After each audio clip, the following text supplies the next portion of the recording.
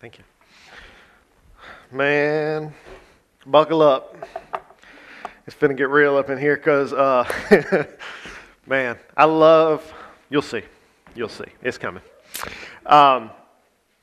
Man, Jesus encourages us from Cali this morning all the way through the testimonies today. This message for me today is of particular personal importance, and we'll get to that in a minute. But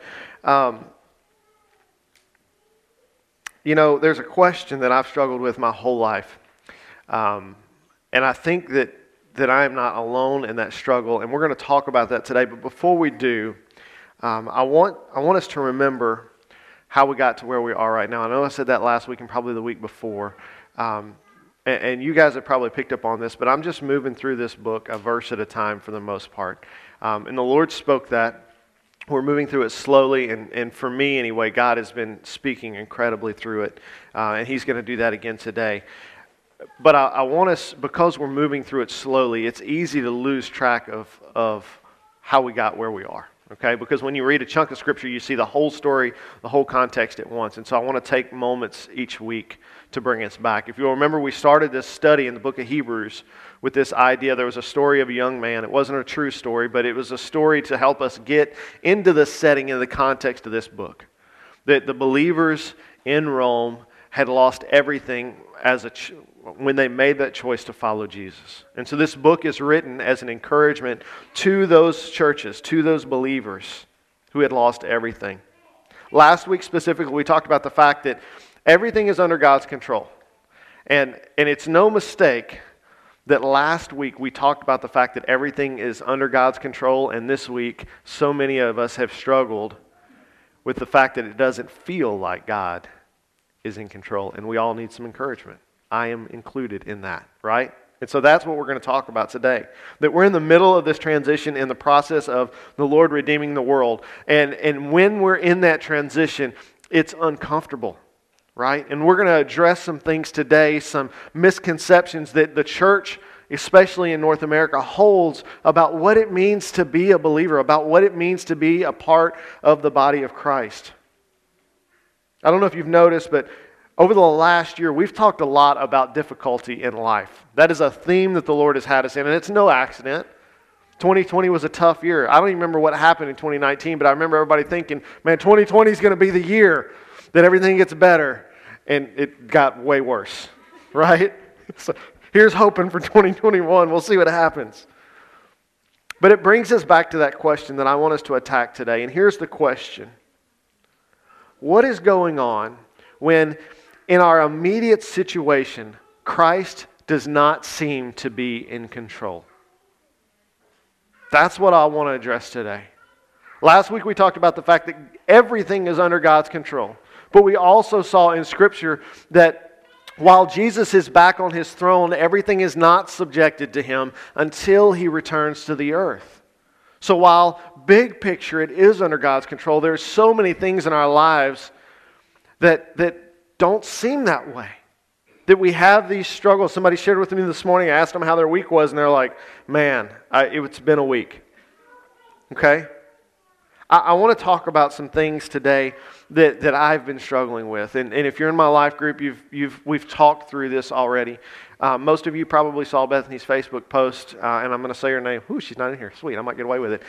She was diagnosed with CVID this week, not this week, several weeks ago, but she got her first treatment this week, which is common variable immune deficiency. What's important for you to understand is that it's very similar to what Mickey is going through, which is specific immune deficiency. And so the treatments were the same. And you guys heard Mickey's testimony about all of the struggles that she has had with her treatment. And so when Bethany gets this diagnosis and I find out that the treatment is the same, my world goes into a tailspin. Now, I'm pretty good at looking like I have it all together. But the week that we shared that with our life group, during prayer request time, we shared the facts, got it out there, and then I began to pray. And when I got to her, I began to cry a little bit. And then everybody else started to cry. And then it got worse. It snowballed on me. And we got home and we were talking about that night, and Bethany was like, yeah, what's up with that? I was like, I don't know. I just got these emotions. I don't know what to do with them. Because guys, in my life, remember our story, like my wife's already gone through cancer. And so I asked these questions of God. I said, God, why us? Why, again, I thought am I not faithful enough? Did I not do enough? Now, in my mind, I know those things are not true. We understand grace. We know that our actions don't have any determination in how God loves us and how He responds to us. That Jesus' work on the cross is what handled that for us. But in my own life, when I began to see things unravel and it didn't seem like God was in control, I asked these questions. They're in my heart and I need to say them out loud. And I know that I'm not alone in that question. This week, as I'm thinking about this passage, as I'm thinking about what the Lord is trying to say to us, Mickey obviously comes to mind for me. If there was anyone that I could point to in my life that is faithful, it would be her. And yet here she is, and the treatments are not working for her. And she's searching for answers, and my heart is broken for her. I think about people in my life that are having difficult times with relationships. And those go across the spectrum. Some are huge problems and some are not so huge problems, but they feel that way. And I think about the heartbreak that I feel when I talk to those people. I think about the emotions that they must be going through. I think about times in my life where it seemed like everything in my life was under control, and then all of a sudden, boom, you lose a job. And when you thought everything was making sense, all of a sudden it doesn't make sense. Like the Lord spoke for you to do a thing and you did it, and the outcome did not look like success, but it looked like failure. And you say, God, what is going on here? What is happening in my life? I thought I was doing what you asked. Church, in our text last week, we saw that everything's under God's control, but all of us have experienced in some way a moment in our life, or probably several moments, where it didn't feel that way. Where what we expected to happen didn't happen. So how do we make sense of what Scripture is trying to tell us and what we're experiencing? How do we make sense of the fact that last week the Lord spoke that He is in control of everything, and so many of this week felt out of control? What do we do with that information? The church that this letter is written to found themselves in that same place. They are asking God, they're asking Jesus the same question. They're saying, Jesus, I believe in you. I believe that you died for me. I believe that you love me, and I'm doing everything I can to follow you, and everyone that I know and that I love has abandoned me. What do I do? Look with me at verse 8 that we looked at yesterday. Or last week, I want us to read this last sentence again, the B part of this. It says, as it is, we do not yet see everything subjected to Him. We're in the middle of this transition, and our struggle is in seeing that while it doesn't feel like it in the moment, God's already won. We know that to be true, right? We see that in Scripture. We know that He's going to return. But until He does, we need His perspective. And I know I use that word a lot. It's not lost on me, but God continues to speak that word to me. Because what I've found in my own life is when things seem out of control, it's because I'm looking at it from the wrong angle. And it doesn't make the hard things any simpler. I want you to ask yourself this question this morning, not out loud, in your heart. When life is difficult, where do you normally place your hope? Where is your hope found? And I had to be honest with myself this week in thinking about this passage, and I want you to be honest with yourself as well. Because in my life, my hope has often been placed in recovery, right? In wellness. When you're struggling with a relationship, your hope is normally you're looking for the fix to the problem. When you lose a job, when you go through a major life change that was unexpected, your hope is in some semblance of normalcy, right? But I want us to look today at what the author of Hebrews is telling us.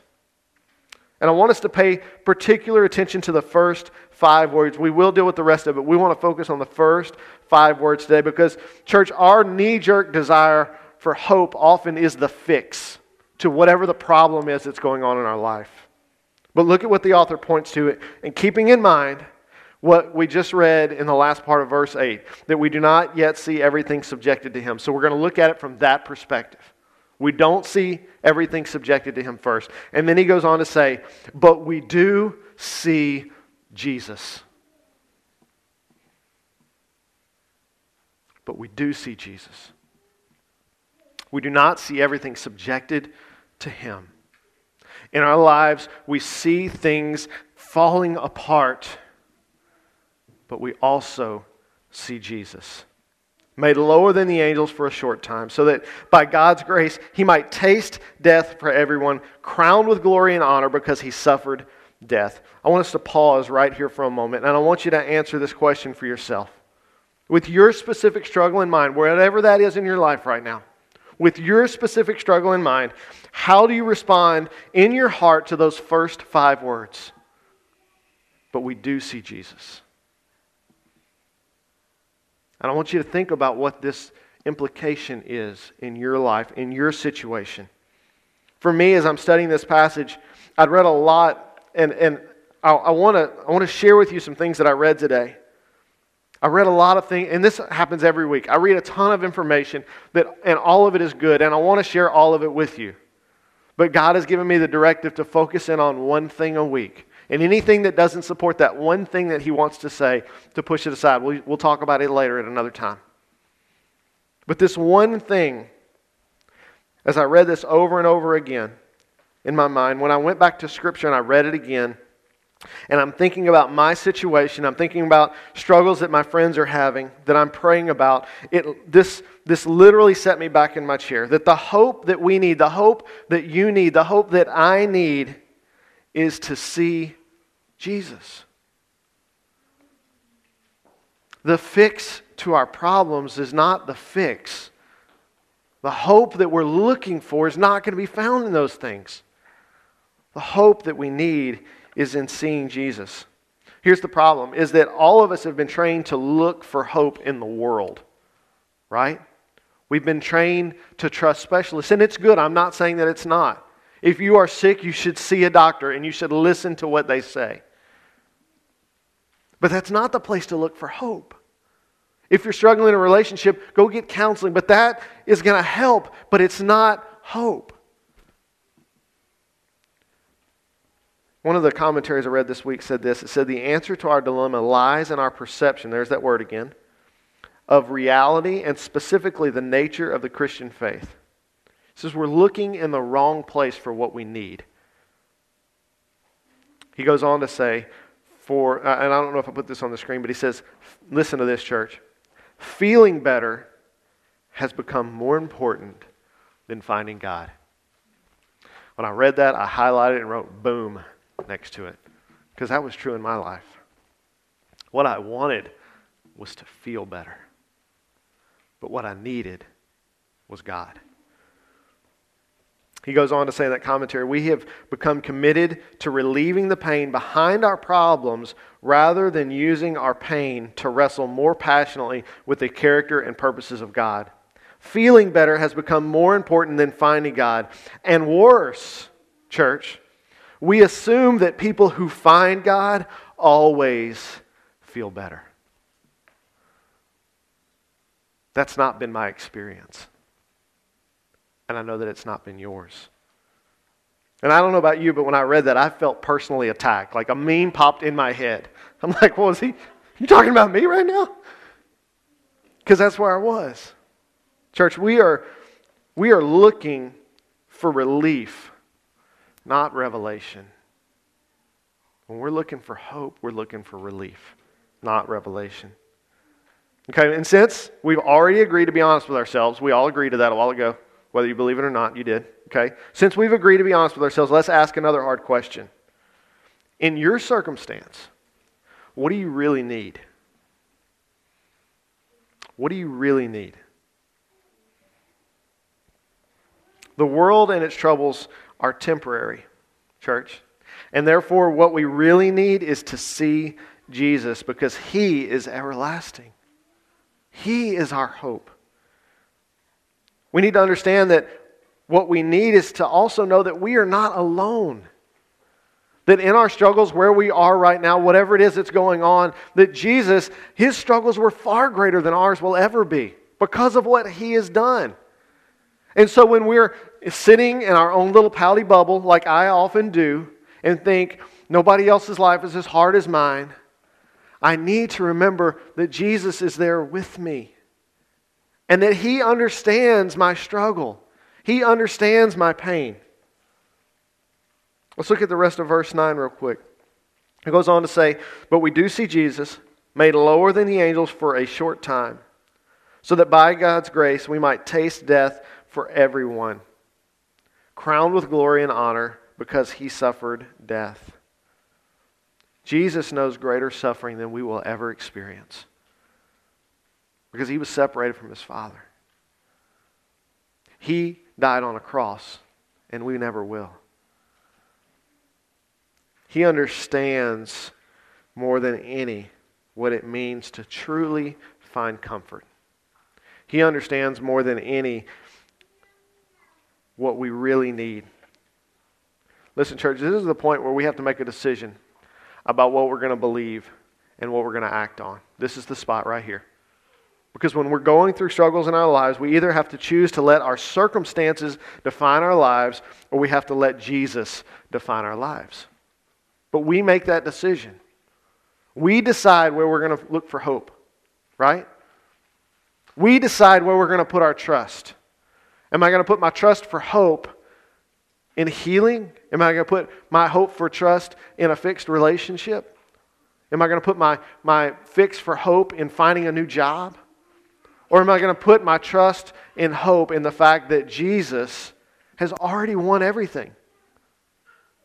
That the victory is already His, and that my life and the difficulties that I'm facing are only temporary.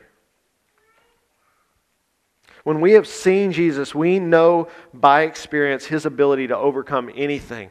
If you would have asked me 2 months ago if God could overcome anything, I would tell you yes, because my wife doesn't have cancer. But here we are with a new diagnosis, and now I'm going, well, I don't know, maybe not. It's because my hope's in the wrong place. My hope had been put in healing and not in Jesus. In another, same commentary, he said, "Yet in these experiences we walk in the way of Christ, who was persecuted, wept, and died. To this you were called because Christ suffered for you, leaving you as an example that you should follow in His footsteps." And he's pointing back to that phrase he made that I read a while ago. That we assume in the church that when we follow God, that our lives will be better. And that's a bad assumption to make. We have been conditioned by the church to think that if we follow Jesus, life will be easy and nothing bad will ever happen. And that's not true. He's quoting 1 Peter chapter 2, verse 21, where Peter, y'all remember we talked about Peter just a minute ago? Did y'all catch that on the kids' thing? Peter said, "Lord, I'll never deny you." And then he does. And Jesus meets with him on the beach. He fixes it. Look, if you want to ever fix any problem that you're having with a person, start with breakfast. Just bacon is good, okay? But Jesus meets with him on the beach. He reveals himself. He fixes breakfast. And he says, "Peter, do you love me?" We've read that story. We've heard that story so many times. And Peter now is saying this. "To this you were called because Christ suffered for you, leaving you an example that you should follow in His footsteps." Now, compare what Peter is saying to what we have always thought and believed about difficulties in our lives. That they shouldn't be there, right? We think that our lives should be easy and they should be simple and we should be blessed, right? But that's not what we see in Scripture. When we look at the early church in Scripture, we see people whose lives were certainly blessed, but not in the way that the world would say it. We see people who struggle. We see people who die because of their faith. So I can't speak for your experiences, but I can tell you that when I've chosen to see Jesus in my life rather than the troubles, He has been with me. I know that, church. You guys, you know my story, right? You know the things that I've been through. I've laid myself bare before you. And so why is it, because I know my story, I know what Jesus has done in my life, why is it that I always respond by looking for hope in the wrong place? That's the question I have to ask myself. And the reason is because in my brain, in my heart, I'm still convinced that hope is found here on earth. I'm still convinced that if I just do enough, that Jesus is going to be happy enough to bless my life and so that I don't have to suffer anymore. And it's not true. We know it's not true. I've preached that that's not true. And I want to share those things with you today because I want you to see that you and I are not different. Maybe you have a little better handle on that, but I'm no better than you. Pretty sure y'all know that already, but I want to make sure we're on the same page. We all have the same struggles. This morning as I was finishing up the message for today, praying through it, this song came on. I want to read you the lyrics to this. It just came out on the Shane and Shane just covered it. The original author is a guy named Sean Curran. You've probably heard it on the radio already. But when I was just thinking on these things and praying through it, the song came on and the words just connected for me. And I wanted to share the lyrics, some of them with you this morning. It says, "You always finish what you start. What you have grown into a garden you planted in the dark. You always finish what you start. Good things just take a little time. Your hands are working in the soil and bringing me life. Good things just take a little time. I will trust you in the famine. I will bless you in the feast. When I'm standing in your victory, when I'm on my knees, I will praise you at the rising and the setting sun. You're going to catch me singing when the springtime comes." And then the chorus, "This story has an empty grave. Jesus, the process is a mystery, but your promise never fades. This story has an empty grave." So what do we do with all this information? What do we do with the fact that we see now that when life is difficult, that our hope is in Jesus? How do I make that transition? How do you make that transition? How do we bring this truth into our life so that it makes a difference, so that the next time I face a trouble, my brain doesn't immediately go looking for the fix for the place of hope? And how does a person just choose to see Jesus in the difficulties of their life? That's like somebody saying, we saw this on a show the other night, where a husband says to his wife, "Calm down." Husbands, if you've never tried it, it doesn't work. It does the opposite. It's like it's backwards day. But I feel like that's what I'm saying to myself and to you when I say that we have to choose to see Jesus. That's what it feels like. So how do we do that? The Lord gave me 3 things this week. Number 1, acknowledge that while significant, your troubles are temporary. Now, church, it's hard to see that sometimes. It's hard to be in the middle of a 3-year adoption case and think this is temporary, right? Can I get an amen from the back row? Sometimes when you're down in the pit, it's hard to see the reality of where you are. And that is why we need God's perspective, not our own. Second, we need to seek revelation from Jesus. We need to talk to Him. We talked about that last week. When you're going through a hard time, make your first response to say, "Jesus, what are you doing in my life right now?" Not a what are you doing as in why me, but a what are you doing as in, God, let me be involved in this process in some way. Give me some insight onto what you're doing so that I can be aware of what's happening in my life. And number 3, walk with Jesus through your suffering. Don't let our first thought be, how do I get out of this? But God, I'm in it. Be with me in it. And being purposeful about inviting Him every day. All of us have these struggles. All of us tend to seek hope of recovery rather than revelation. That's just wired into us. But as we've discussed, that doesn't need to be our knee-jerk reaction. If we're going to see Jesus in our circumstance, we need to be reminded that He's with us. We need to be reminded of that regularly. When those curveballs in life show up, we need people around us that can remind us that God's perspective is vastly different from His own. I was thinking about how to explain this in a way this morning that would make sense. Have any of you ever seen the sequoia trees in California? Raise your hand if you've seen those. Okay. All right. Raise your hand if you've ever seen a really big pine tree. Okay. You should all probably have seen one of those. Okay. Have you ever, this happened for me when we were, I don't remember what the big tree, General Sherman or something in Sequoia National Park. It's massive. Massive, massive tree. And when you're standing at the base of that tree, they got it roped off and you're still maybe 20, 25 feet away from it. But you can't see any of the other trees because of that big tree. And you're in Sequoia National Park. There's millions of these trees. And church, sometimes when difficulties land in our life, they are so big that we can't see the forest because of a tree. And we need somebody that's standing off at a distance going, hey, I know that looks insurmountable. But if you'll just take 20 steps to the left, you're going to be able to see beyond that. We need those people in our lives. We need people in our life when we're struggling. First of all, we need to be honest with where we are with people. Right? When we're struggling, if we're hiding that, nobody can help us. When we're going through a difficulty, share that with the people in your life that you trust. The people that you know that love you. And then what's going to be able to happen is they're going to be able to say to you, Will, I know it seems like this is difficult. But if you'll just be patient, if you'll just walk with the Lord through this, you're going to see the other side of it. Mickey's been that for me in this struggle. That's why I'm so passionate about foster care, is because I've been in the forest and not able to see the other trees. And now being on this side of it, I can say to my fellow believers, my brothers and sisters in Christ, I know it seems difficult, but you can get through this. We need that perspective in our lives.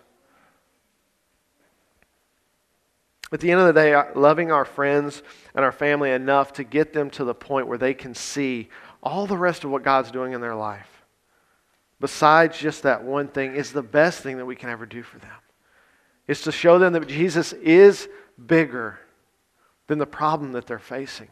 I've loved the testimony times in here, and thank you guys so much for sharing this morning, because what you guys have done today is to preach the sermon for me. To say, I had this struggle in my life, and I needed hope, and I found it in Jesus. That's the story that all of us have. If you ask me about the difficulties in my life, I can always point back to what Jesus did through that.